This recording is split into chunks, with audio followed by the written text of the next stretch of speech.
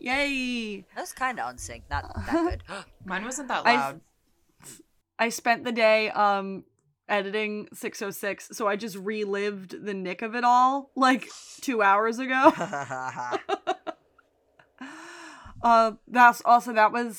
We haven't talked about the Oscar nominations. We were talking about the Globes, the Critics' Choice, and everything for that. We haven't talked about the Oscar nominations yet because they just came out. I want to first and foremost say how fucking snubbed Jeremy Allen White and Zac Efron were this Oscar season. They were so snubbed, and I'm so upset about it. I didn't see Iron Claw. Yeah, I feel like a lot of the discourse with like the show just seems like they're angry about everyone who wasn't nominated. Like, we're all like, oh, we don't care about who's nominated. We're mad about who's not nominated. That's pretty par for the course for the Oscars, though. But, like, Margot Robbie not getting nominated for Best Lead Actress for Barbie, but Ryan Gosling getting nominated as Ken. But she has Hillary Clinton on her side. That is weird. It's like pick one or the other. Or, you know what I mean? Like, you can't... that is very strange, especially for a big blockbuster like Barbie, because that's definitely happened in, like, other movies, more dramatic movies, but a movie like Barbie, that doesn't really happen in the Oscars, where, like, one lead gets nominated and the other one doesn't. But, love Ryan, but I wouldn't have said he deserved it over Margot. No, I don't think he'll win. No, absolutely and Greta not getting nominated for director. I wanted Greta to win Best Director at the Oscars, and now there's no chance of that happening, and I'm so fucking mad about it. Who did get nominated? Bradley Cooper? No, I literally was about to say... 4 white men. I saw 4 white men and a 1 tweet woman that were got like, nominated. They were like, I don't know what's going on, but somehow it's Bradley Cooper's fault. Everything is always Bradley Cooper's fault. He should have stuck to playing gay Ben McKinley in Wet Hot American Summer, and I'll stand by that. Every bitch was saying online that they were like, they felt so bad for him at all the other ceremonies because he didn't win anything. I saw a lot of people saying that. I'm like, now all y'all hate him? No. What's the vibe? I didn't watch the movie, but my mom... I haven't seen it either. My mom said she couldn't even get through it. She was like, the thing about Maestro is that... He's like what's it called? A conductor. Conductor. Composer. He plays Leonard Bernstein. It's a biopic. But my mom was like, the thing is that Bradley Cooper has spent so long making this movie, and he knows everything about Leonard Bernstein, that when he's telling the story as the director and as the actor and as the writer, he doesn't really let the audience in on maybe like the little things that they need to know about Bernstein to make the story flow coherently, because she said like Cooper himself just sort of like fills in the blanks in his head probably from scene to scene, or like time period to time period. She was like, you time jump to like some really important moments in his life with like no context on how they came to be. Weird. Like it just assumes that the audience knows the trajectory of his career and his life. A24 dropped the fucking ball not doing an Oscar campaign for Zac Efron and Jeremy Allen White. I have not stopped thinking about Iron Claw since I saw it. I think about it every day. It is heartbreaking. My bad. I haven't seen like any of the Oscar movies this year, though, to be fair. I mean, I did see Barbie, but like I saw Barbie. I did not see Oppenheimer. No. Do you know what the story is of Iron Claw? Yeah, I read the Wikipedia page for the brothers. Yeah, it's the Von Erich brothers, and like he's the one that's still alive, and you see him lose all of his brothers. Zach? Yeah, Zac Efron is like the last remaining Von Erich brother. Oh, I saw that like that guy showed up to like one of the carpets or something like that. Yeah. He asked. And the real story is like way sadder than the one in the movie too. And I heard like they left out a brother. They had to take a whole brother out because the movie couldn't take another death. It couldn't. It wouldn't have survived. 4 or 5 of them died. There were 6 brothers. There is 5. There's 1 left. So 5 died. One Which is was just a crazy. little. What the heck? My brother let me know how the little tiny. One of them died when he was a little tiny kid when he was 5 years old. He was standing on the back of a trailer hitch. And it got struck by lightning, and he fell down into a puddle and drowned. That is crazy. Yeah. What? Yeah. That's like a 1 in a million type fucking scenario. No, seriously. That's crazy. Weren't the majority of the rest of them like overdoses or suicides? 2 of them were suicides. And then one was a health issue, yeah? 2 of them were sorry, it's the... No, 3 of them were suicides. One of the suicides was cut from the movie. Damn. Yeah, and then one the of them was... Werther effect, he was that's bleeding. what I'm learning about right now. One of them was he was bleeding internally, and he was, like, in Tokyo for a match, and he bled out. He just bled out internally. That is so scary. Yeah. Yeah. Oh my god. It's fucking... Like, there's Wait, a line and they at put the that end one of in the movie. movie? Is that one's in Harris the movie. Dickinson's character? That's Harris Dickinson, yeah. Okay.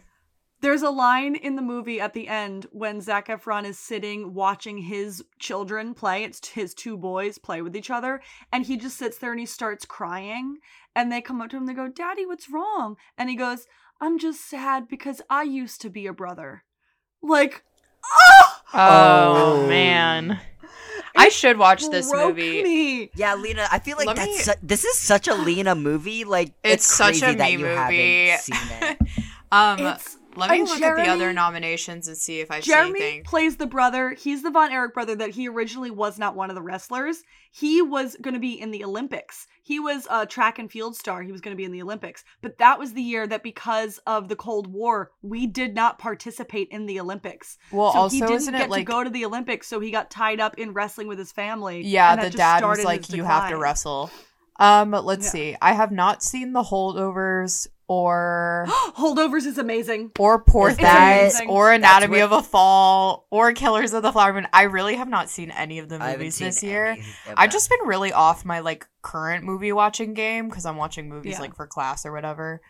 But I want to watch all of these. You know what I Zoe did saw do? Poor Things and said it was really good. I watched The Holdovers. Giamatti better get that Oscar. Yeah, he's won at all the Oscar. other awards, so I think he will. They haven't announced the SAG nominations yet, have they?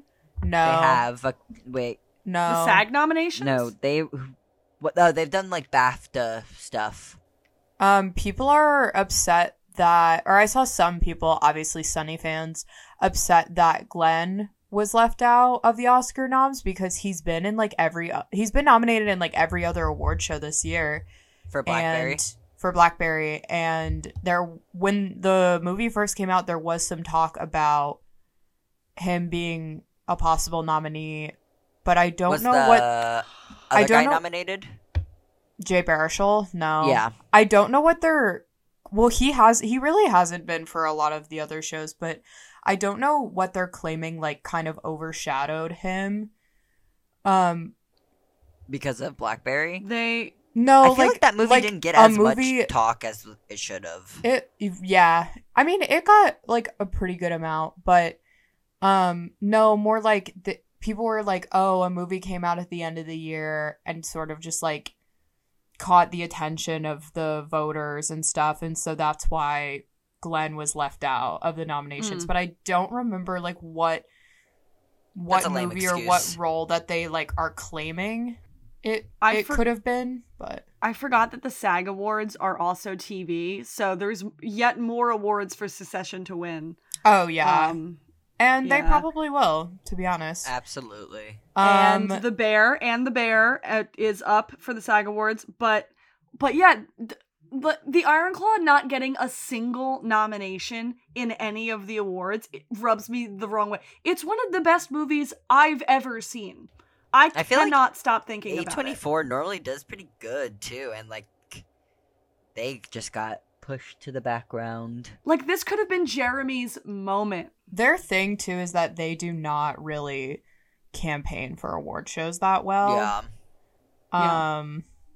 I feel like that's always kind of been an A24 thing. I mean, Everything Everywhere was, like, kind of an exception, and so was Little Women A24, Greta Gerwig's? I don't think so. No. Lady Bird was though, right? But yeah, even then, Lady Bird like A24. I don't think they really campaigned for Lady Bird. Like, yeah. And then I feel like a lot of Everything Everywhere was really like word of mouth. Yeah. And not official campaign. Like that's just, I don't know. It's just not something that A24 really does. I think Does it being a real story have anything, do you think, to deal with it, or no? I think they should have waited and put it out in February so that it was up for next year's Oscars. I think they decided not to let it fight. I don't know why, but like it's remarkable. I can't stop thinking about it. Zac Efron deserves an Oscar for this. How did it do in the box? I think it did really well. Hold on. Iron Claw box office numbers. Like Jeremy and Zach both deserve nominations for that movie. It has grossed $34 million.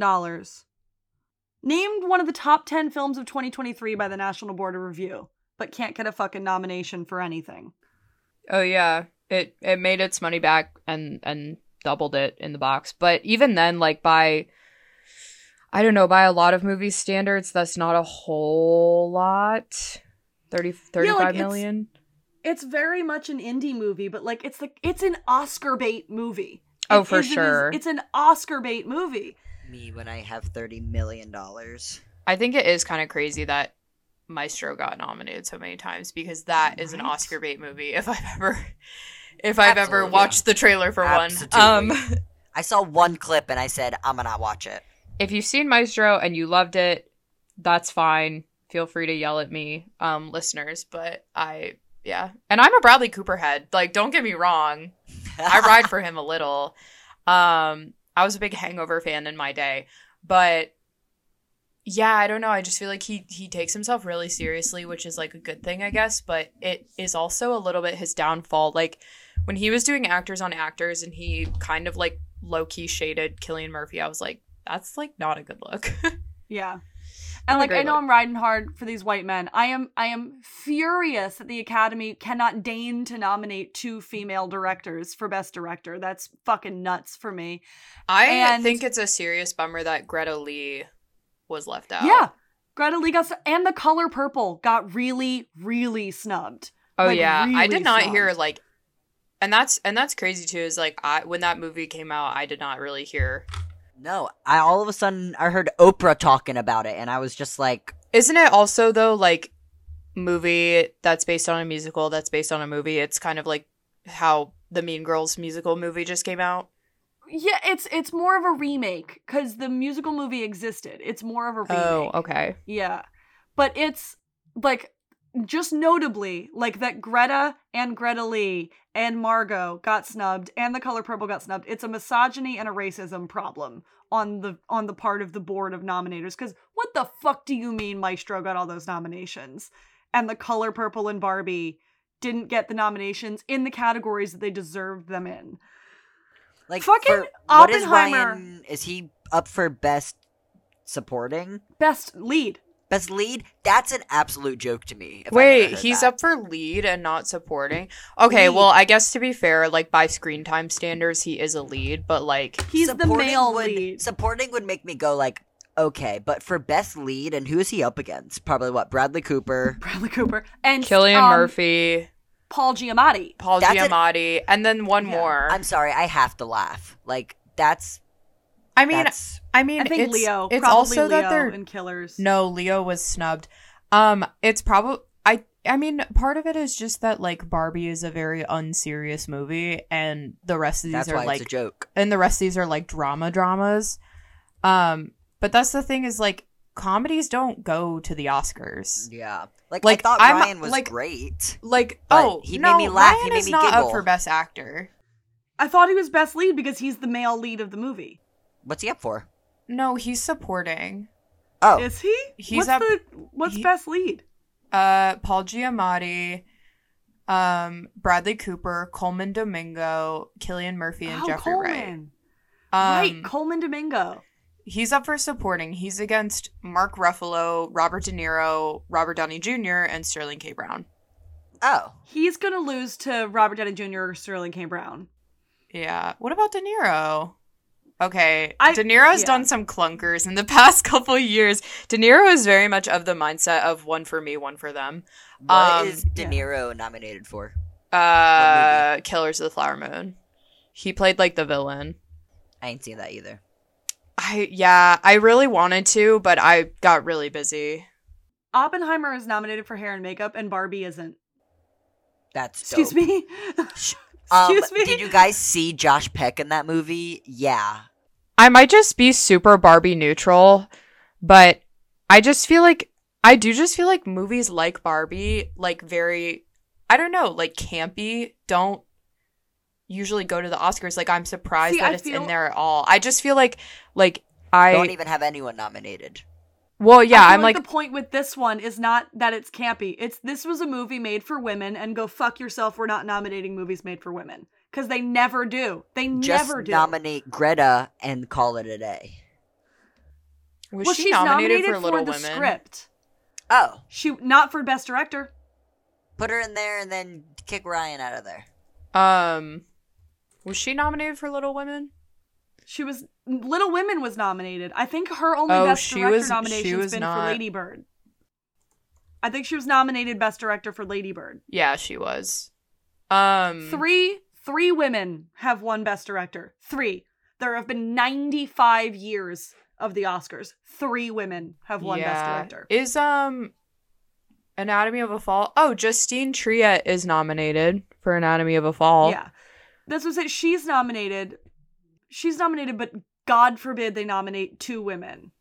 Scorsese, Yorgos, Nolan, and Jonathan Glazer. And The Zone of Interest is a Holocaust movie, yeah?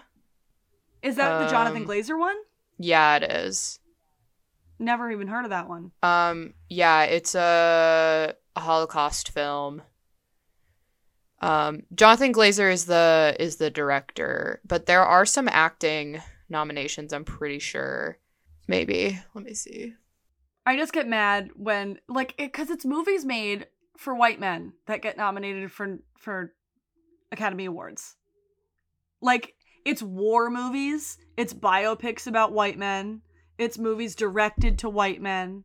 Like, that's who wins, and it's so annoying. What was American Fiction about? I don't know. Monk is a frustrated novelist who's fed up with the establishment that profits from black entertainment that relies on tired and offensive tropes. To prove his point, he uses a pen name to write an outlandish black book of his own, a book that propels him to the heart of hypocrisy and the madness he claims to disdain.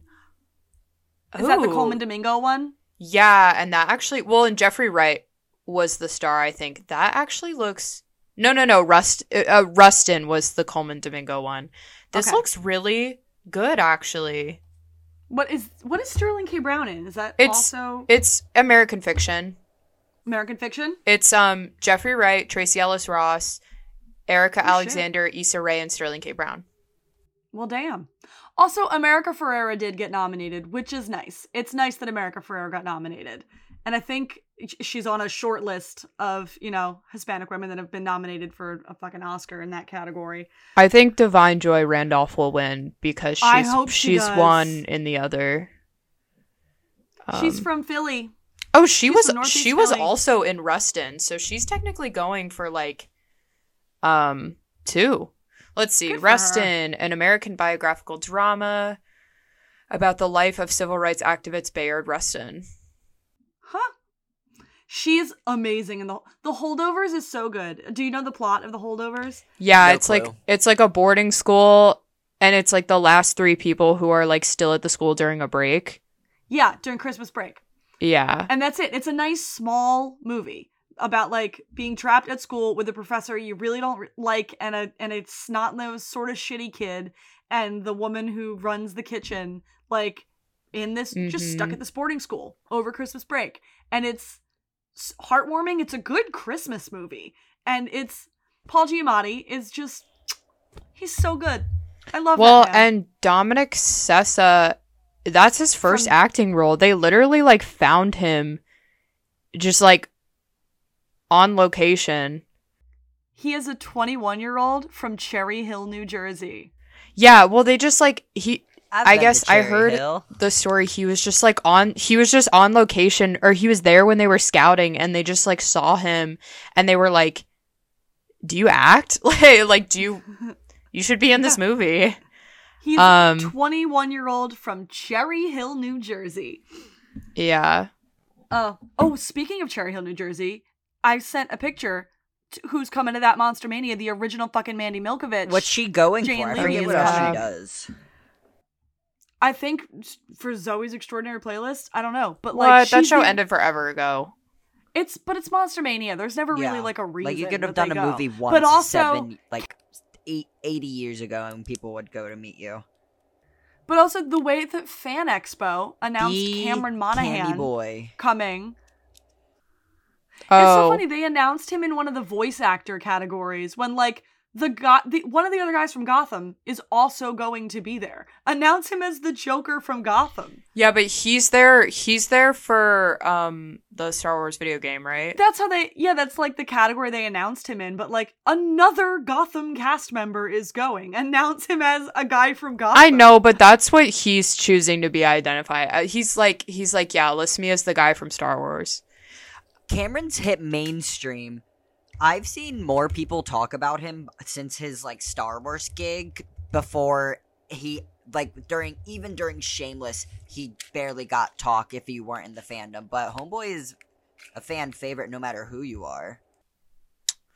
I don't know. The lecture that I got to attend the other night, Signa Bauman, where she talked about her animated film, My Love Affair with Marriage. He plays the male lead in that. And she was like, he voice acted, and it was years ago. And Emma Kenny's in it too. Whose project was this? But this Signa Bauman, and actually, funnily enough, Ruby Modine, who Cameron dated for a couple years, and Matthew Modine, her dad, and also famous actor Matthew Modine, is in the movie as well. But it was so funny because she was talking about him. She like put up a picture of him. She was like, you guys know Cameron Monaghan? Like, he's in Shameless, you guys know. And then people were like cheering. And then she was like, yeah, he was like awesome. He was really great. And then she was like, okay, let's move on. Like, let's just quickly scroll through everybody. The female lead is, oh God, what's her name? Dagmara Domichik from Succession, Carolina in Succession. She's the female lead. Yeah. And this was way pre-Succession. They recorded the voices. Did you realize she's also in 2015? Bottoms? She plays the mom of... yeah, she's the mom. The really hot one. Yeah. But yeah, no, that lecture was super cool. I wish I could have stayed to watch the movie because they were doing a screening. I'll have to watch it on my own time. But it looked really good. Yeah.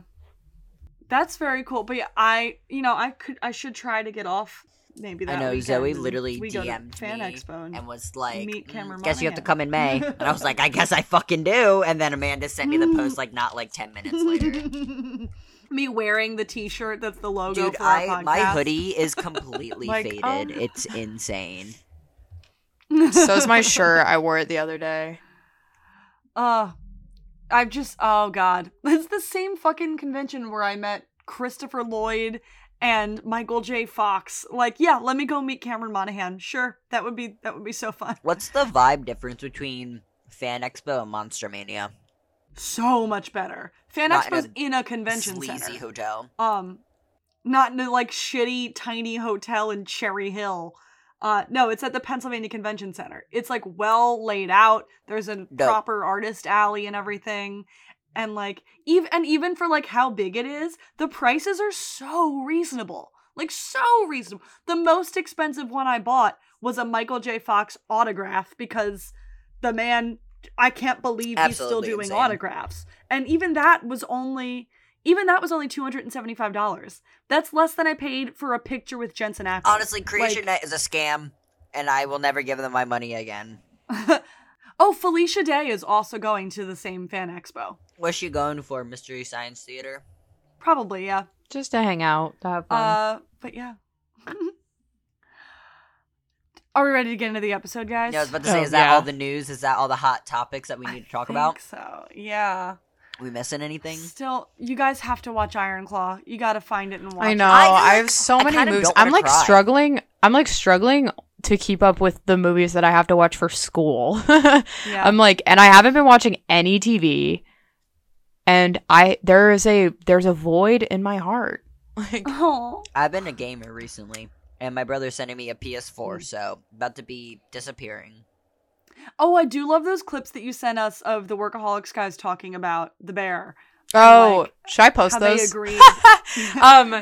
Yeah. Oh, okay. So I sent Amanda. Well, I first sent Amanda a clip of Adam Devine on the TII podcast talking about Modern Family and how they won the Emmy every year until he joined the cast, and then suddenly they didn't anymore. I can't believe Gemstones and Eastbound and Down and like never got any noms. That's crazy. No, I mean, I'm honestly surprised that What We Do in the Shadows has ever gotten any nods. So Kyle was missing from the podcast because he's working on Shadows right now, and the last season of Shadows, and they were like, oh yeah, like, remember Kyle, like, went to the Emmys, like, whatever. Not like he mentioned it 8 billion times, but we never got nominated for our show that we made together. They said they got nominated for stunts once. The same year That's such Sunny... a funny thing to be nominated for. Well, yeah, they were like the same year that Sunny also got nominated, because Durst was talking about how crazy it is that Sunny's never been nominated either, and that he saw their appearance at the Emmys. But they brought up the same thing we bring up all the time, where it's like, why is The Bear in the comedy category?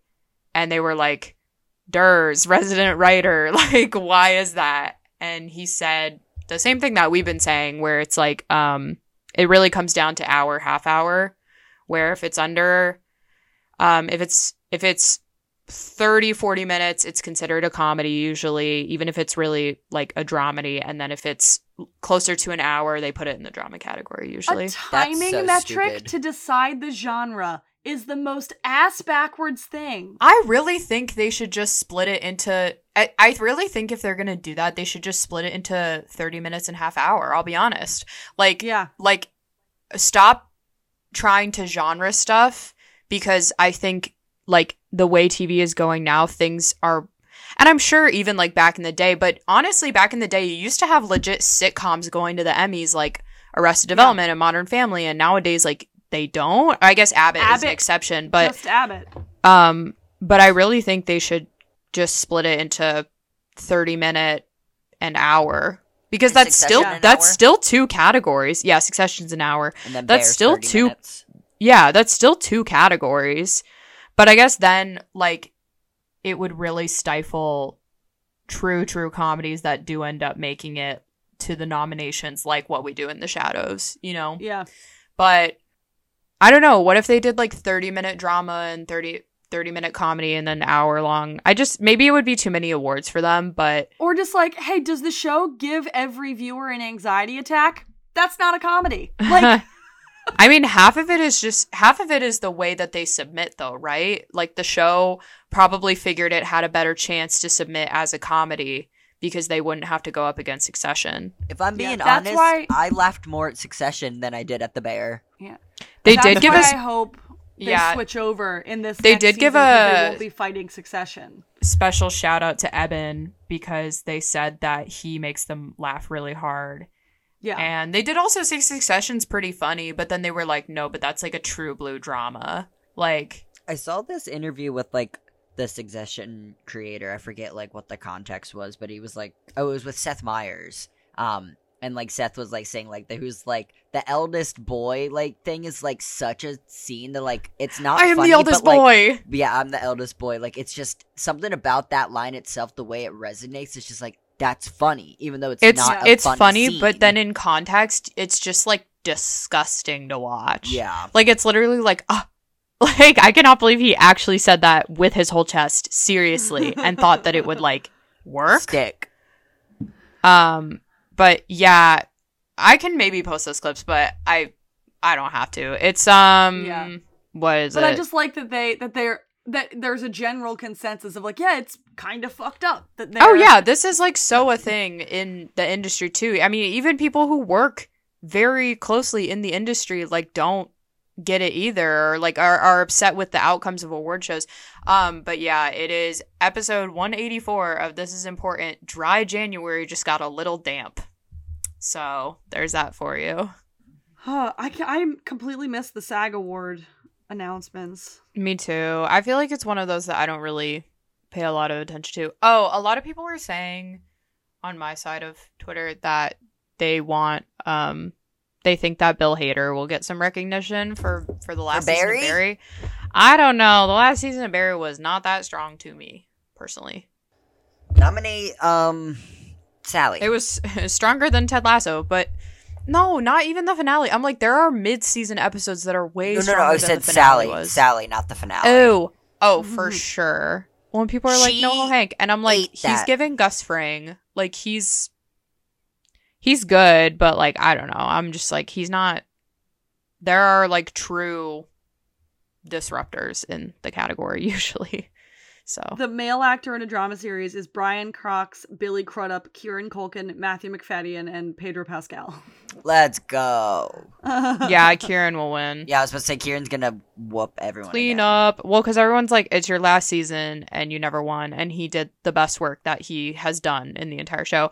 The only like thing that irks me a little about it is that when he gets up there, he acts just like Roman. And I'm like that is kind of the mark of a good actor, because when he talks about Roman, he talks about him as if he's a part of him.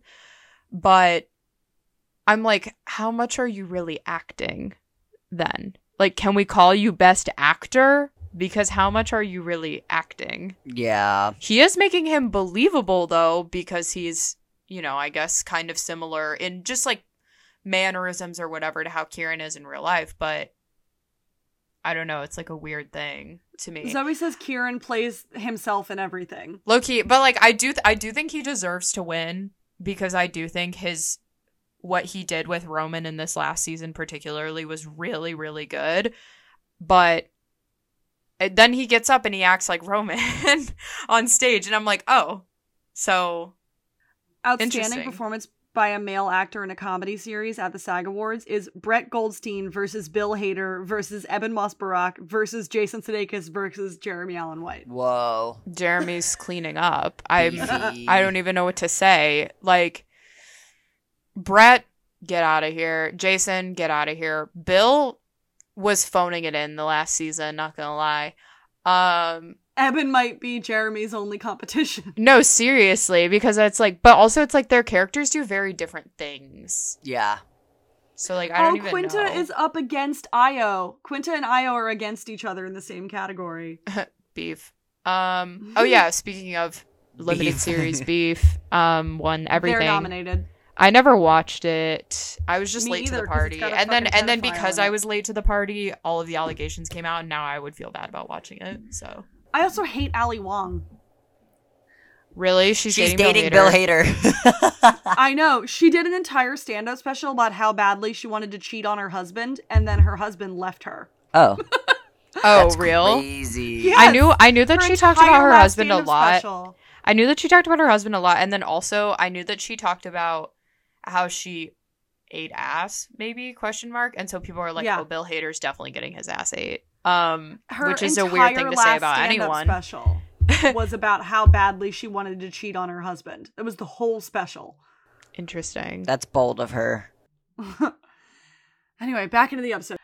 And this is the episode of The Luck We Had, a Shameless Recap podcast, where we are recapping season 6, episode 7, Pimp's Paradise. As I said, just before this recording, I finished editing 606 and remembering the tragedy of 606. And in this episode, we have to deal with the fallout of that. And it's just, Ethan's putting in some fine work in this episode, I will say. Which is weird, because then they like never let him do it again. Yeah. They're like, okay, you got your little bit. He balled too hard. This episode aired, the last one was on Valentine's Day, so this one's the next week, February 21st, 2016. It was written by Dominique Mauricio, a story editor on the whole of seasons, all of this season and all of season 7. This is the only episode where Dominique is also credited as a writer, was also credited as a writer on 705 Own Your Shit, 804 Paying It Forward, and 809 The Fugees. I don't remember And that then one. I thought it was just called Refugees. Is that a typo? that was like seasons. That was like two episodes ago. Oh, Was the Refugees. the Fugees. In 1 second. Yeah. Pause. Oh, both of us You highlighting can it. go ahead and keep reading, but No, was I wrong? Let me see. Shameless. No, you're right. I just don't remember this episode. Yeah, holy shit, you're right. Season 8, episode 9, The Fugees. It's got Cassie in it, that's why. Oh, it's also got Trevor in it, that's why I don't remember it. I blocked it out. I fully blocked it out. It's season 8. It's the lost season. No, it's seriously. It's the Canada plot line. Oh, I remember. And Svetlana. Okay, I remember. This episode was directed by Peter Segal. This is his last of 3 Shameless episodes he directed. He directed 406, Strangers on a Train, 503, The Two Leases, and this one. He also directed really good, funny movies like 50 First Dates, Get Smart, Anger Management, and fucking Tommy Boy. Damn. 50 First Dates is a great movie. It's such a good movie. Adam Sandler and Drew Barrymore make a good rom-com. Yeah. The synopsis. Carl struggles with Nick's absence. He really does. That's heavy in this episode. He's taking over the Gallagher home and making it his crib.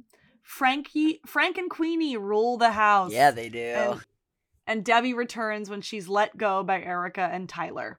Which happens at the end of the episode. So, like, thanks, synopsis. But the way she says it is, like, so funny.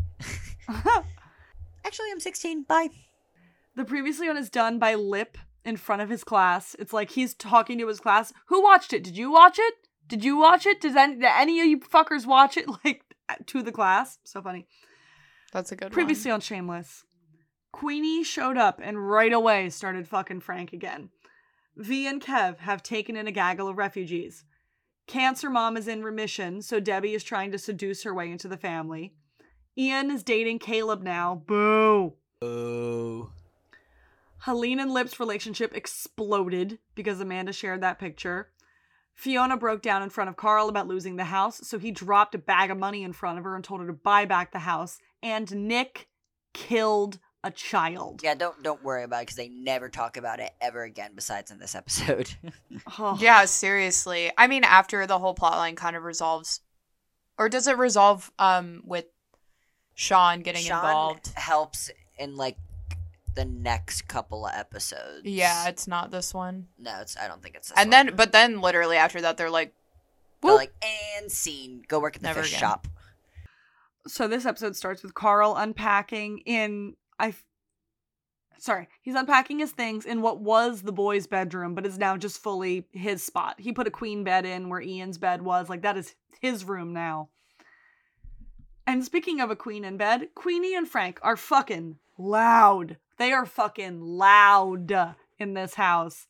And Ian walks by with like Liam between his legs and he puts his hands over Liam's ears and they like shuffle down the hall. I remember that shot. I remember that shot too because people kept posting that screenshot of him doing that because his muscles looked really good.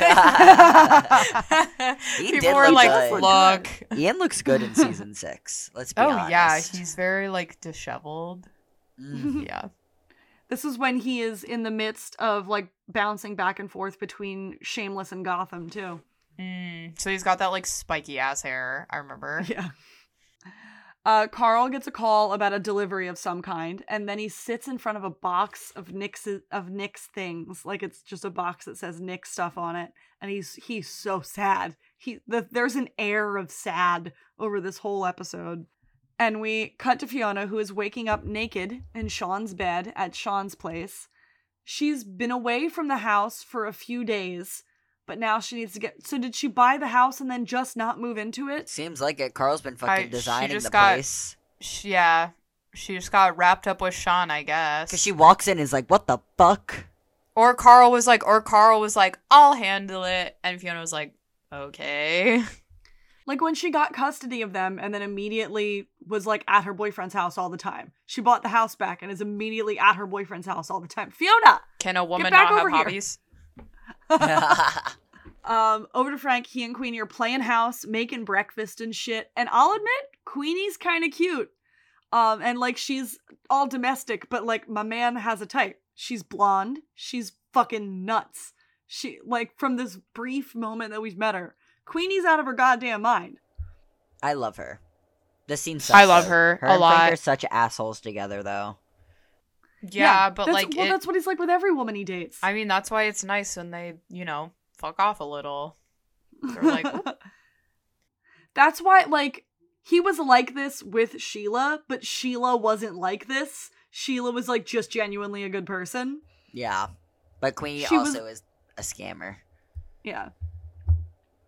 And Queenie says she's only around for a little while. She's got to get back to the farm where she works as an herbalist. And he's like, no, you can't go. I'm not letting you go. And then the saddest cut ever to Lip and Ewan's waking up so hungover in Ewan's car. Like, so hungover that Lip is still wasted. Embarrassing. Yeah. And, like I can in the see car, the beginning. too. It's like, oh. I can see that this is the beginning of him sliding down a hill. And they flip a coin to see who's going to go teach class that day. I think Ewan's loses. He has to teach class that day. Yeah, Lip is not. I think, like, Lip, like, rolls back over and, like, Ewans gets out of the car. Fiona gets home to see Carl tricking out the house with a slide. They're putting a slide in the front room. Yeah, where the stairs are, by the way. And, like, big, gaudy, ugly, like, I have money decorations. There's, in like, the living room. like, a bunch of weed plants with, like, a UV. There's, like, a whole, like, DJ turntable. Like, that place is, like, decked out. And she goes upstairs and sees that Ian took over her room because Carl kicked him out of theirs, and Ian just kind of assumed that Fiona moved out. Which she did. She did do that. Carl and Fiona get into it about Carl claiming ownership, even though it's Fiona's name on the deed. He's like, yeah, but I fucking bought it. I gave you the money. This is my house. He's not wrong. And then she asks, everybody in this whole episode is so, like, glib about, like, where's your buddy? Where's Nick? Where's the guy that was, like, your shadow? Like, where the fuck is he? Because they've got no idea. They don't know. They've got And no Carl clue. doesn't tell. He's literally He just like, goes. He goes gone. like, whatever. Don't even care. He left. Okay, whatever. It seems like Sean might know. I think Sean knows from when Carl came to him, like, broken. I think he right knows after something it happened, but I don't think Sean knows the details. Because I think they have, like, a conversation about it in, like, the next episode or two. Because Sean asks, he goes up to Carl and he's like, well, if you ever need somebody to talk to, I'm here. And he's like, yeah, thanks, fucking Dr. Phil. And he blows him off. Oh, yeah. Haha. What a bitch. And Fiona's like, Frank has a fucking bedroom in this house and I'm being told that the couch is still free? No fucking way. And she starts throwing all of Frank and Queenie's shit out into the hallway. And I guess Liam must be in Debbie's room. Because Debbie is still at Cancer House. Oh, yeah. Liam must be in Debbie's room. She's doing her own thing. Cancer Mom comes in with Erica. Erica comes in with breakfast and gives Debbie a bonus. And she's trying to be so subtle about the fact that she's kicking Debbie out. She's like, I'm so sorry to see you leave. Here's a little bonus in your last check for all the help. Thank you so much. It's like, very bold of you to act like you did not try to seduce her 2 nights ago. But then doesn't Debbie play dumb and she's like, oh my god, let me go make pancakes real quick. That's crazy. So you can't tell me to get kicked out. Well, she panics. Debbie's sitting in her bed and she panics when she's handed her quote unquote last check. And she says she feels the baby kicking. And she's like, hey, you want to feel? And grabs Erica's hand and puts it on her belly so that they can hold hands. And she could be like, hey, why don't we talk about this later? When just you and I, just us girls. We slide over to the ball house where Veronica's mom is picking up the refugees. And the little girl gifts V with a homemade shiv. Like, the little girl's like, here's my present to you. And it's a homemade shiv. That's so cute. V's like, for me. V is mostly pissed about how gypped they were by the church, whose pastor walks around with like a Gucci and a Rolex. She's like, we didn't get nothing. We didn't get no extra fucking help for hanging out with all these refugees, having them all stay at our house. And her mom's like, well, the church is broke. And she's like, the pastor walks around wearing Gucci and flashing his cheap, tacky Rolex everywhere. The fuck are you talking about? And then Ian goes to Caleb's place and brings him breakfast. Caleb is making a wedding gift for his cousin. It's an ugly ass flower he's making out of some fucking wrenches. They like tried so hard to make him look like a good artist, but all of his stuff was so bad. So bad. I just think about that guy. That guy from the fucking the meme guy. I forget his name. I've seen found object art. His is garbage. His is garbage. Caleb asks if Ian has thought more about becoming a fireman and Ian's like, well, I don't even know where I would start. And Caleb's like, well, start as an EMT. Start there. And then Caleb asks Ian to be his wedding date. Like today. For a wedding he's on his way out the door to go to. And then we go over to Carl at school, and this is when the show, for some reason, decides to give us white people subtitles for the slang that Carl and his friends are speaking. This part's so stupid. It is not even slang that's hard to understand. They take a lot of, like, leaps in the latter half of the show trying to be funny that just don't land. Yeah. It's like oh... Usually it's something that steps outside the mise-en-scène, too, and it's like, are you serious? Like... Like, what the conversation like, you're taking me out of the story. These are understandable phrases that you did not need to put captions on the screen for. Like, if you're not stupid, you can understand. And in this one, like, while he's describing, he's like, yeah, everybody come over to my crib. I'm hosting a kickback. He's like, it's going to be a pimp's paradise. So we get the title drop in this episode. I think it's really funny that it's, like, kind of like Gangster's Paradise, but they were like, we probably can't say that. So then they, like, low-key reference 50 Cent a little. I think the song's playing. Is it Gangster's Paradise or PIMP? Pimp? Maybe Gangster's Paradise, or, like, they've probably used that song during, like, a montage of, like, the house or something. Maybe if they could get the rights to it. Or something similar. Joining Lip at school, he's getting fired from being an RA. Not because he slept with a professor, not because of the disciplinary board, but because of the mural on his wall. Which he didn't even do. But also, it defaced the property of the dorm. Sorry, can they not just, like, paint over it? Like, I don't know. Exactly. But, like, it fully is because of the Helene thing, but their reason of firing him is because of the It's like pain. union busting. They're like, you're fired for this dumb reason, but actually it's because you're, like, part of the union. I thought the, like, whole thing was, like, it's such an anonymous situation that, like, a lot of the school didn't know it was him fucking the teacher besides, like, the school board and, like, that one student teacher. So, like, how would I'm sure the housing got to know it was him? I'm sure the housing, like, the important people. Like, gotcha. And then obviously anything relating to Lip and his student services, because he's, like, on a full ride. Yeah. Like, I'm sure housing, like, found out.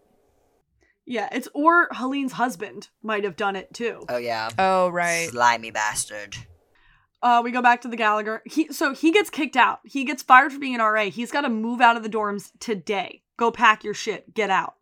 Back to the Gallagher house. Chucky has been sent home from school. Why, you may ask? Because he did a book report on Mein Kampf. Okay, this is the storyline we're doing for Chucky today. Yeah. That he did a book report on fucking Mein Kampf. I mean, it's loyal to what he's become, so I don't know. Yeah. It's not surprising. It's funny, when he comes to the door, Frank is like, fuck off, I'm trying to fuck your grandma. And then Queenie comes up behind him and he's like, oh, Chucky, what's wrong? He's like, oh, come here, oh, what's wrong? And he's just like, fuck. But Queenie's like, it's not your fault, Juvie warped your brain. And she's like weirdly... She's weirdly right about that, though, because it's like, isn't he almost, like, his IQ, it's like he's almost legally incapacitated.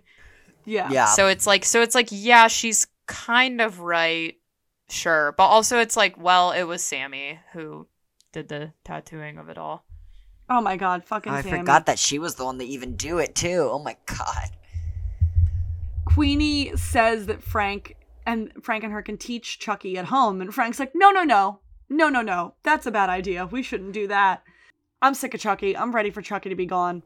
The only thing that made me giggle was, like, last episode when Frank's like, what have you been doing down here? And he was like, everyone's gone. I beat myself to stay warm at night. And I was like, oh my god. At the Alibi, Kev presents V with the vacation he planned for her. It's really cute. Out of nowhere, he's like, I've got us a hotel. It's got a pool. We need to get away. This will be really nice.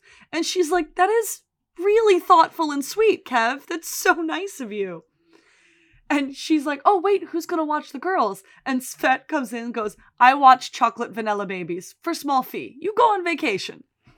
Love her. And, like, this is a symbol of how far they've come in their relationship, that V is not even, like, no way is that woman gonna watch my kids. She's just like, oh, dope, cool, childcare. That's great. Like, see ya. And then we join Debbie at Cancer House. She's Googling lesbian sex positions to trying to act them out on a teddy bear. Girl. And then she picks up her phone and asks Carl advice about gay sex. But your note here, bold to assume that Ian would know anything about anything. He has or that never he seen would a even puss. want to think about it. We all remember the one time he ate pussy. But, like, she's not asking Carl about Wait, she sex doesn't with know. a woman. She's like, I need to know gay sex advice so that I can reverse engineer whatever the advice is for a woman. So then call your gay brother?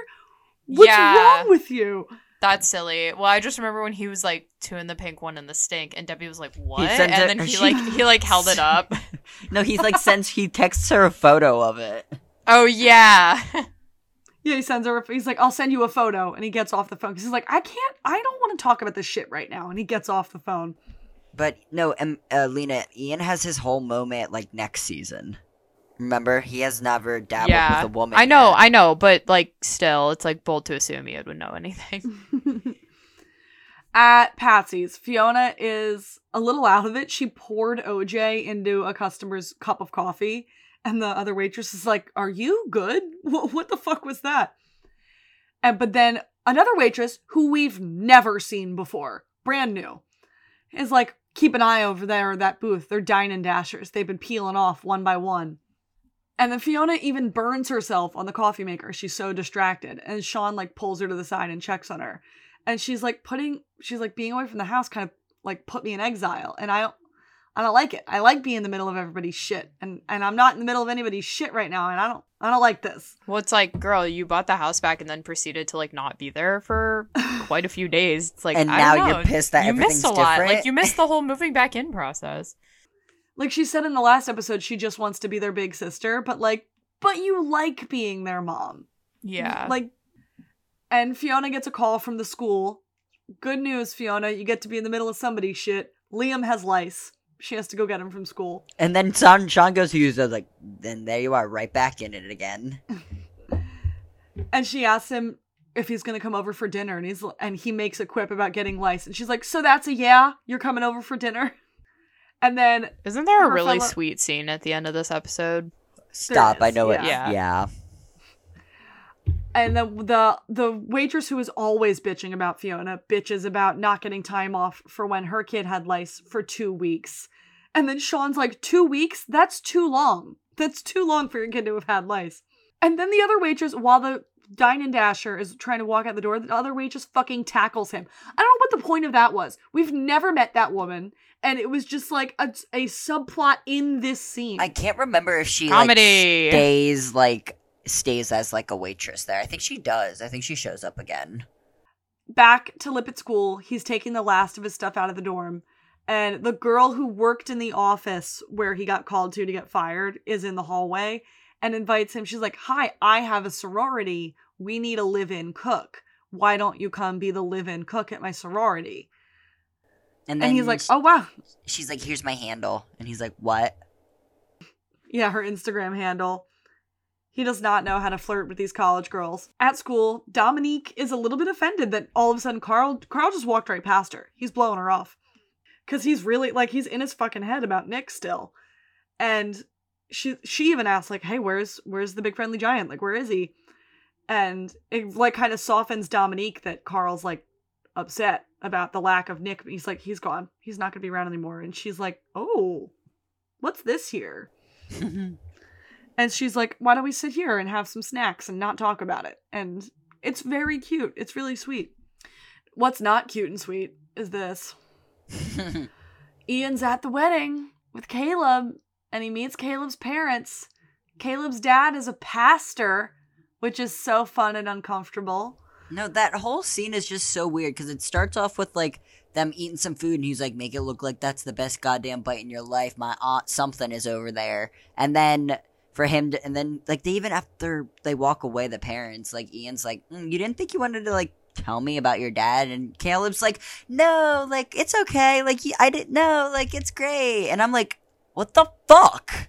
Like, Caleb, you need to give a heads up about that, about your homophobic pastor dad. Like, come on. Who's officiating the goddamn wedding. And, like, God, I hate everything about him and Caleb. It's just, like, weird for him to be like, Ian is so classless, he's so, like, whatever, and then to, like, pull shit like this. It's like, this is just, like, rude.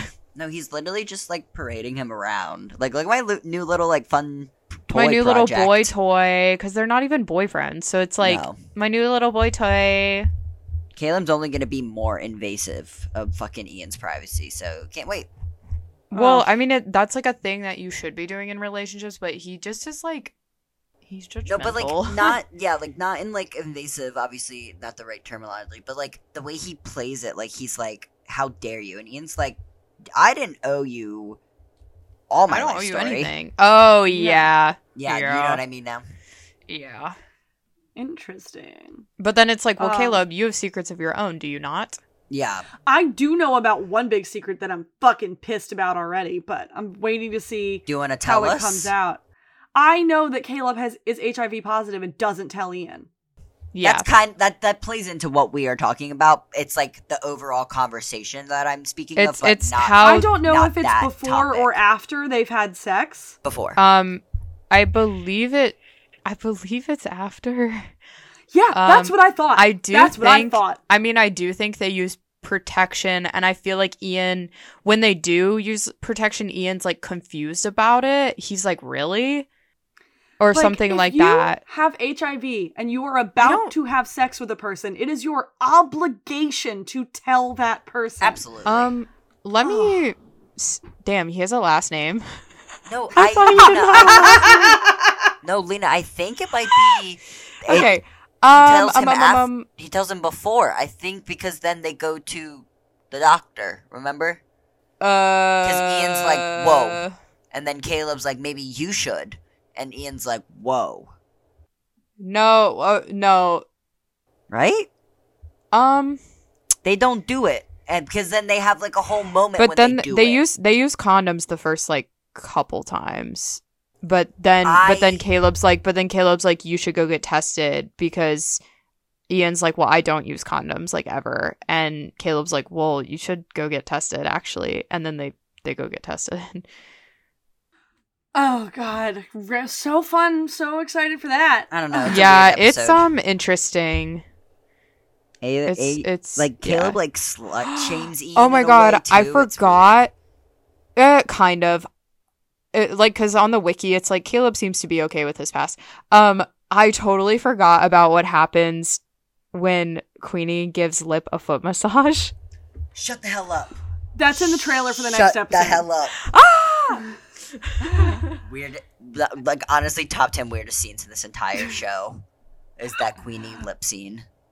Well, speaking of Queenie, she and Frank are at the school about Chucky's offensive book report on Mein Kampf. The school says it's okay to write about mass murderers. You just can't side with the mass murderers. And let's note that the two people that they're having this conversation with are a woman and a Jewish man wearing a yarmulke. A yarmulke? Yeah. Real. I'm pretty sure it's a non-white woman, too. And Frank says Chucky not being able to do a book report about Mein Kampf violates Chucky's First Amendment rights. And then he goes on a classic Frank monologue about fucking liberty and justice for all. And it's a nonsense speech. It's a Frank nonsense speech. And then at the end of it, he threatens a lawsuit. And Queenie's like nodding her head along too, so I'm like, she's also a bastard. At the sorority house, Lip has an interview with the house mom and learns that the room and board is in the sorority house, in the basement. He's hired immediately. They need somebody to start right away because of Rush. She's like, see you at lunch. So now he's the new houseboy of Gamma Delta Rho. Kev and V arrive at their vacation motel. It's a shithole. It's terrifying. V cleans the room. She brings fresh sheets and some candles and is looking for bed bugs. She does normal you're in a shitty hotel checks of stuff. And this whole plot of them is just Kev and V have a romantic getaway. It's so cute. Isn't this part though when he's like, how did you know to do all that? And she's like, oh, I read the reviews on this place. I did my research. She's like, no, this is supposed to be a calm, fun, and relaxing date for you. Stop planning. And she's like, okay. Yeah, the whole time he's like upset that she doesn't trust him when she's just really, she's a bit of a control freak. And that's Honestly, fine. I don't blame her doing that to that room. That room was hideous. But he's like, I'm trying to do something nice for you. Back to Lip, moving into the sorority basement, he overhears the girls calling him hot while he sips a flask in the room. And then we cut away from that. Just, again, pacing. Well, I love the episode is like, and Lip is getting really into drinking right now, by the way. And we are showing this by him sipping on a flask in his room. Yeah, it's like, just side note, guys. He woke up drunk, and he's going to be drunk for the whole episode, basically. Like, if you didn't know. He's drinking. At the Alibi, Frank and Queenie are playing pool, and Svet is preparing to give Tommy some tooth surgery with a sterilized bar tool. Oh, yeah. Is she going to, like, pull it Rip out? a molar out, yeah. Yeah. Yeah. So real. Ugh. And Frank tells them how amazing Queenie is and how he cannot let her slip away this time. But Queenie is like, Frank, we are terrible together. We're a bad couple. And she's like, remember how I tried to slam your head into a car door and how you told people I was nothing but a good fuck? And then I told you I was pregnant and you disappeared? She was like, when I was pregnant with our deranged daughter. He's probably like, but that is so funny because he's probably like, and yet you are better than Monica. Like, Yeah. And yet that was the best, most healthiest relationship I've ever been in.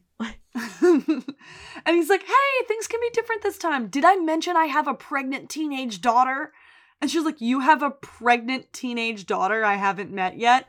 And I like this cut because then it cuts to Svet ripping his, like, she like gives him a shot and then she takes it. It's later. Oh, that's later? Wait, I thought later. I thought it's in the middle of the scene. No, it's later. She's like sterilizing the bar tool in this scene. What the heck?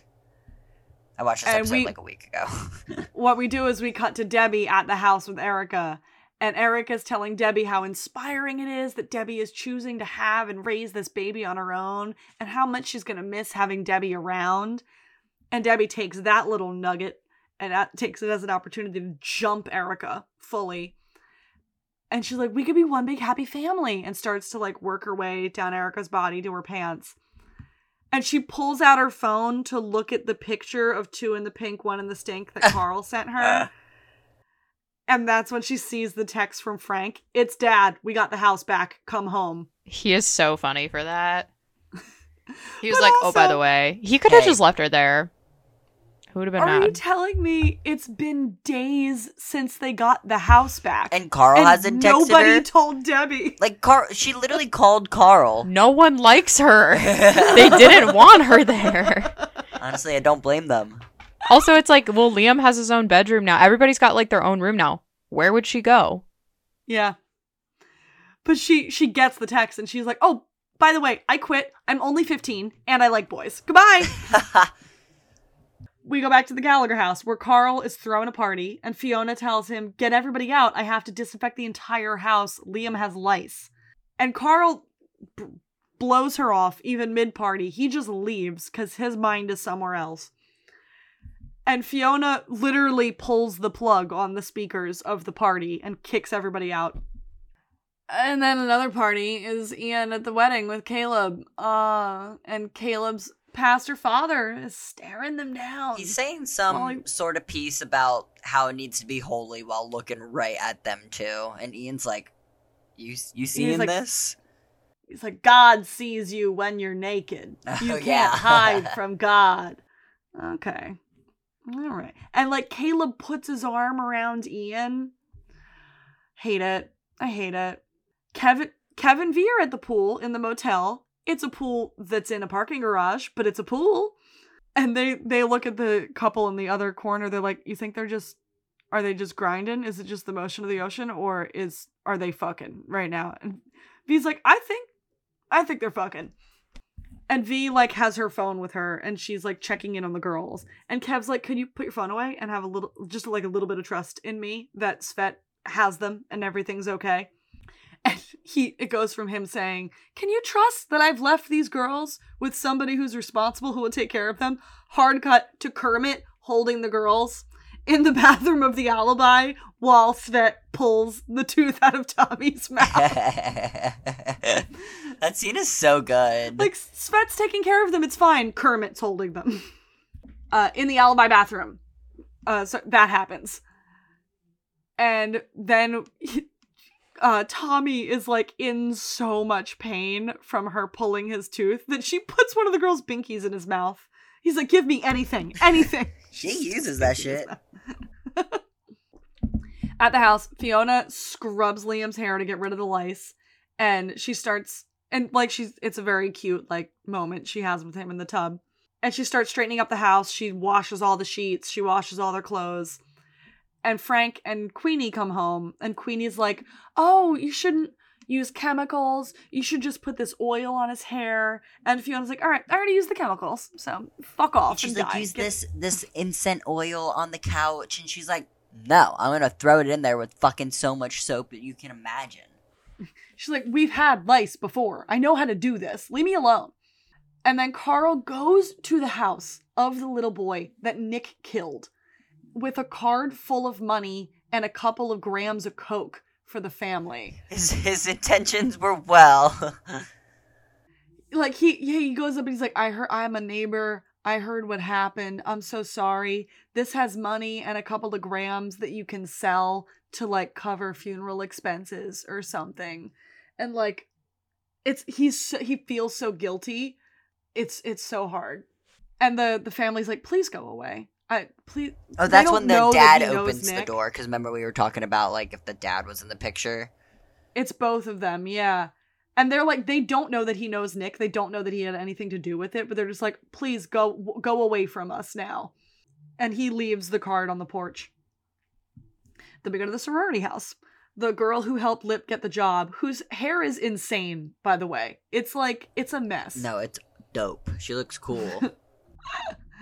It looks like she just didn't brush it. It's just everywhere. Yeah, it looks like a mane. It looks like Emmy's hair when they let her actually have it curly. And she is flirting with him hard. Like, she is not being subtle. She's like, I can come to your room later. When it is later. And I can come to your room. And he's like, sure. I am free on Thursday when I am free. Debbie comes back to the Gallagher house and acts the part, and Frank acts the part of the concerned father. He's like, oh my God, my pregnant daughter, you've come home, thank God. Even Debbie's like, what? Yeah. And while this is insane, it's an insane thing for Frank to be doing, I kind of like Debbie having someone who's given birth in the house to be able to give her advice about giving birth. I think Queenie has her flaws, but I think she did have, like, some good influence on the family, even though she didn't fit in with the family. But yeah, no, like V's around. V has had kids, and Debbie can ask V things, but, like, she knows V does not approve of this baby. So it's nice. She's like, all of a sudden, boom, mother figure. And Queenie's there. And Queenie's so comforting, and obviously the resentment with V, like, makes sense. Why she's like, okay, sounds good. Back to Kev and V in the parking garage pool. Again, her phone goes off, and again, Kev is like, why don't you trust me? Oh, yeah, he got a snaps at her. He's like, you do this. It's kind of like she does this, and she doesn't trust him. So he's worried he burned her out with all of he's like, all of the shit that I put you through in the last few months, I'm worried I've burned you out, and now I picked a shithole for our vacation. And she's like, it doesn't matter. It doesn't matter that it's a shithole. It doesn't matter that we went through some stuff. Like, you stood with me when I couldn't get pregnant, and then when I was depressed after I was pregnant, and, like, you tried, and this is nice. And then they fuck in the pool in front of an old guy who might be dead. I know, they're like, is he dead? They're like, I don't know. Let's fuck anyway. And we go back to the wedding, and then Ian says yet another thing that slanders Mickey for no fucking reason. What does he even say? I forget. He says that the last wedding he went to was his boyfriend's wedding to the Russian hooker that he was forced at gunpoint to marry. Oh, what a bomb. Yeah, that's so fun. I'm so glad the writers remember a thing that happened in Ian's past, but still, that was rude. And then they get into a fight about Caleb using Ian like a prop, like we've said. He's like, hey, what the fuck? But then Caleb's like, I'm sorry. And Ian's like, it's fine. What? Ian's like, lets that go so fast. They're boring. There's no chemistry. None. Like, they're just boring. This story is boring. Back at the house, Carl's smoking weed and blasting his music, and Fiona goes off on him about why he's acting so fucking weird recently. But he refuses to tell anybody what happened with Nick. Which like, I don't is that weed? understand, really. Like, I think why it's still he a does little bit of that. him processing it, but... I mean, definitely processing what he actually saw, Yeah. for sure, because that's, like, very traumatic. But, and also maybe just, like, reckoning with the fact that, like, his friend, who he knew had killed someone before, but, like, in his head it was, like, justified. Like, in Carl's head, he's like, yeah, the guy was, like, abusive, he was a piece of shit, so it's, like, justified. But it's, like, this is a murder that you really can't justify. Yeah, like, something he also tried to prevent, too, so he was like, if I was quicker, like, he's probably like, this is my fault.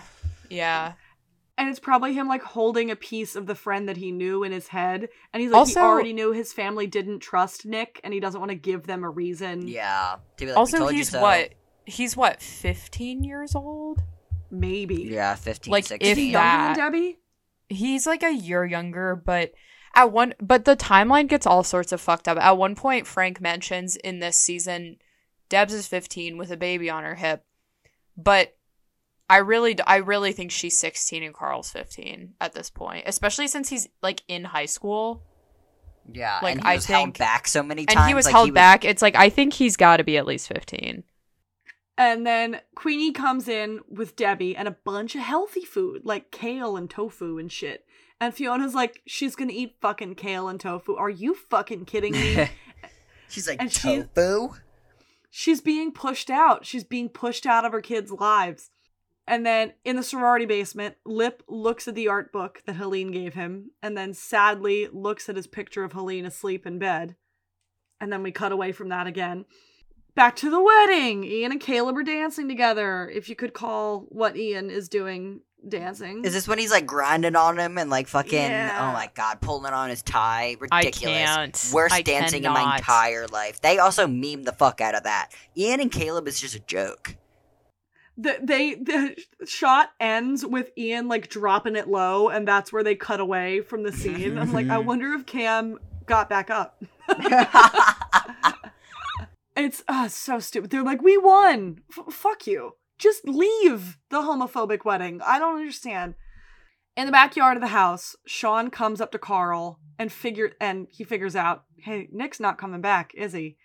And Sean's like, I've seen someone die. And like Carl tells him what happened. And Sean says that he's seen someone die, and you don't know how much that shit's gonna haunt you until it just does. Mm-hmm. And then he says there's no real way to pretend that it never happened, but you can always hit the reset button, like, and participate in your life again. And like, once again, weird set of circumstances, but I like that Carl has somebody around who like gets him and can pull him out of this. Mm-hmm. Like, yeah, it's like nice seeing the two kids have like a different role model as of now. Like, I don't know, because it's always just been like Fiona's mom and dad.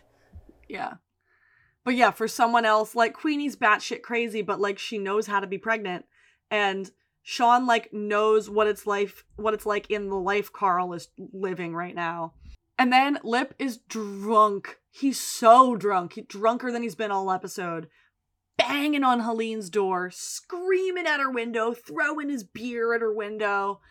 And like, I bet they moved. Like, I bet they're not even in there. Yeah, no, they're out of there. They don't want to have any association. I feel like, especially with how many times it's already happened to Helene at this school, homegirl, you done. And like, Lip is spiraling. He is yelling in the streets, spiraling. And like, and then in the Gallagher kitchen, it's a healthy meal of kale and tofu. And Frank and Queenie... Like, those two items aren't bad, but like, if you make it properly, but like, they probably just like steamed both of them. We're like, dinner. And Frank and Queenie cannot stop making out. And Fiona leans over to Sean and is like, can I spend the night at your house? And he's like, how about you move in? Oh. About damn time. Oh. And she goes, really? And he says, yes. And they get up to leave. And Queenie's like, so nice to see you. You're always welcome here. And Fiona's like, yeah, I know. The house is in my name. Queenie was kind of a cunt for saying that. And then Fiona is like, come on, Liam, let's go. And Liam's like, no, I want to stay with Debbie. Liam rejected her. No, Debbie's like, I got him. Don't worry about it. Like, that stings. Liam rejecting her stings. And then Ian and Caleb are walking back from the wedding, and they start making out on the bridge where Ian almost jumped a few episodes ago. That bridge is, like, very prominent in this season, like, for some reason. That bridge we will see that bridge again in the finale. No chemistry, no spark. It's so forced. And then Fiona goes to Sean's place. He makes her spaghetti. Like, when she had come home, when Queenie had all of the groceries, she was like, I was going to make spaghetti. Queenie's like, oh, we're going to make kale and tofu. And when Sean takes her home, he makes her spaghetti. I love him. What a sweet, sweet man. And he goes to kiss her on the top of the head, and he's like, there's something moving in there. You have lice. It was inevitable. And then later that night, Lip is passed the fuck out in the sorority basement, like drunk asleep. The way that you are when you are so hammered asleep. I'm like kind of proud of him for him to get his ass back to the college. Like, he got all the way to Helene's house and all the way back to his dorm room. There is nothing like a drunk walk. I can't help it. Plus, I'd have to assume Helene lives like relatively close to campus.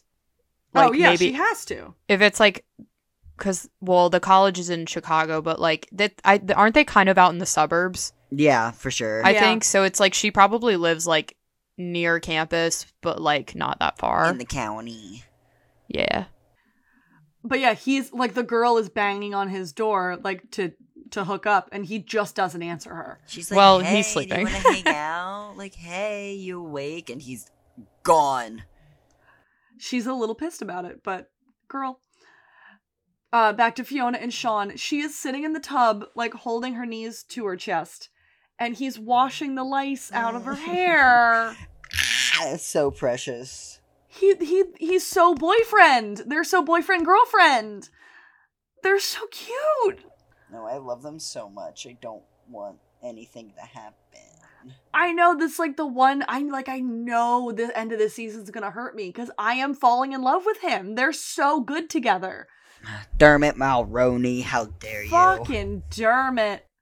At the Gallagher house, Frank climbs into bed with Queenie, and she's like, okay, you win, I'm gonna stay. And then we cut to credits. The after credit scene is Chucky giving his book report on Mein Kampf. And Frank ends it and goes, okay, I think you made your point, my young Trump. And that's how the episode ends. Topical for the time. The credit song is Take a Stand by Pyewacket Cuco. No idea. Next credits music. Next week on Shameless, Carl wants to get out of the gun running game, so Frank offers his services and gets high on his own supply. And, like, Frank gets cornrows. Yeah, I was going to say, is this the episode where Frank gets cornrows? Yeah. Gets his boo-boo. And Lip can't get hard until Queenie gives him a foot massage that's what's in the synopsis? That's crazy. Yes, that's what's in the that's what's in, like, the next on trailer. Show all of that. Yeah. They show Carl wants to get out of the gun running game. Lip can't get hard. Queenie gives him a foot rub and he comes. That's what happens, though. In the next time on Shameless. This one is decidedly less upsetting than the last one.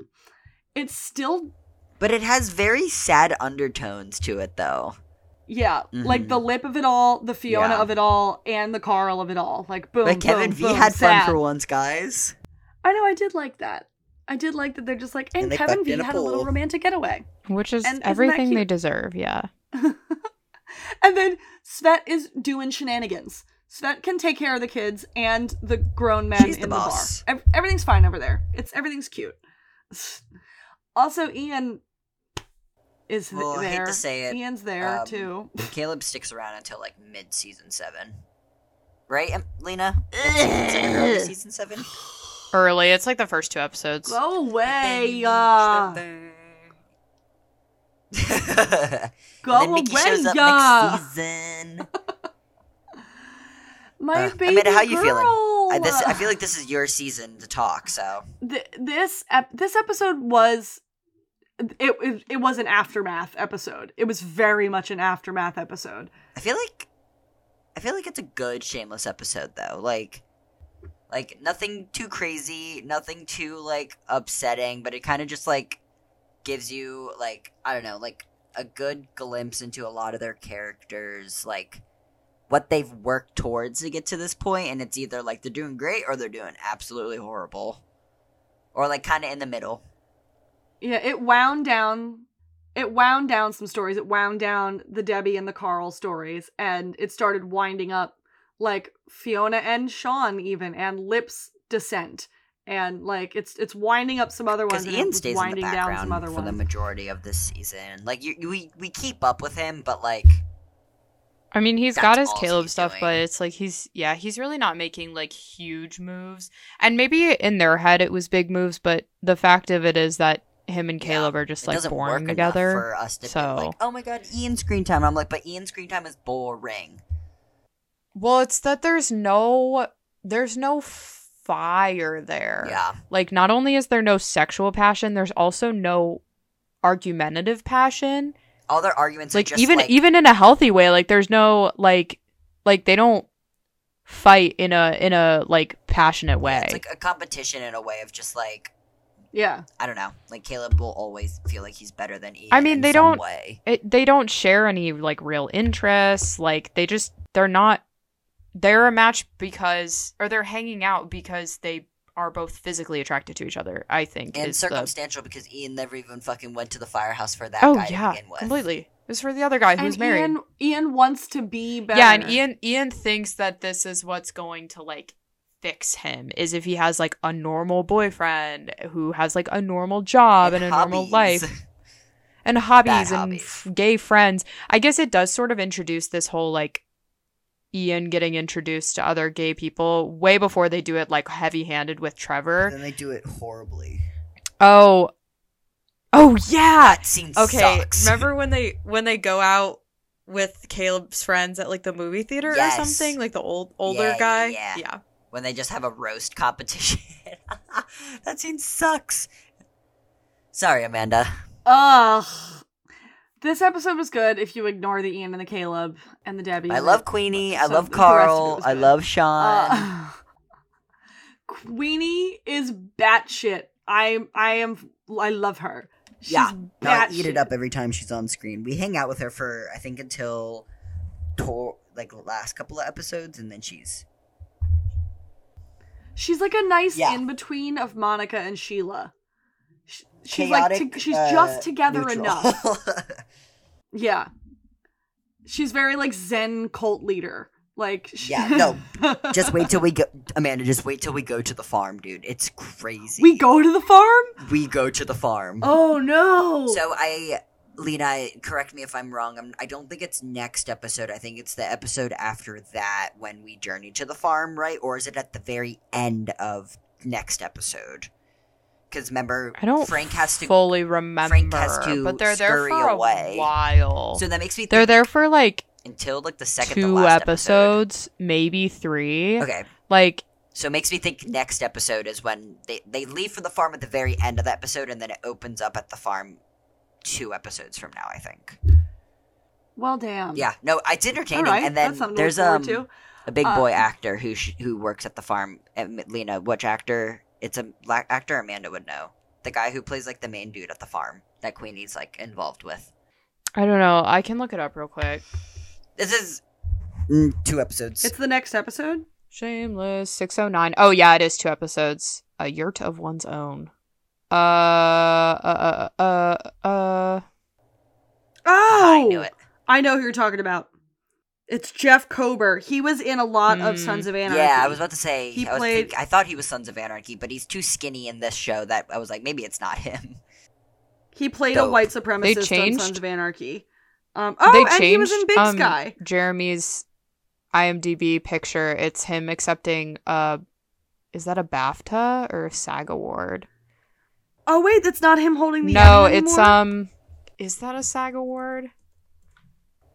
Yeah. That's a SAG award. What, girl? He hasn't... Did he win one last year? This is last year. This is the bear last year. Yeah. Yep. That is not a good picture of him. What is it? Something Tom Holland always looks like he has a frog in his mouth. I think Jeremy Allen White's in that club too. Absolutely. All right, I have to pee, and I told Zoe we'd watch 17 again, so I'm gonna look at Matthew Perry and cry. Oh my god, she watched that movie she literally watched that movie 4 days ago. She watched it last night, Evan. Oh my god.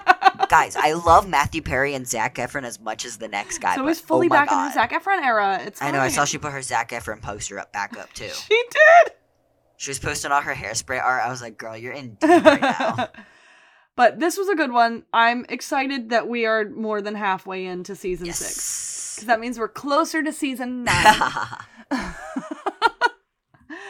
But any final thoughts from y'all? Nah, this episode did exactly what it needed to do. All right. Appreciate y'all recording late tonight. And we're ahead of the game. I'm so excited. That's awesome. Good to know. Yeah. And until we speak next. Bye. Goodbye. Bye.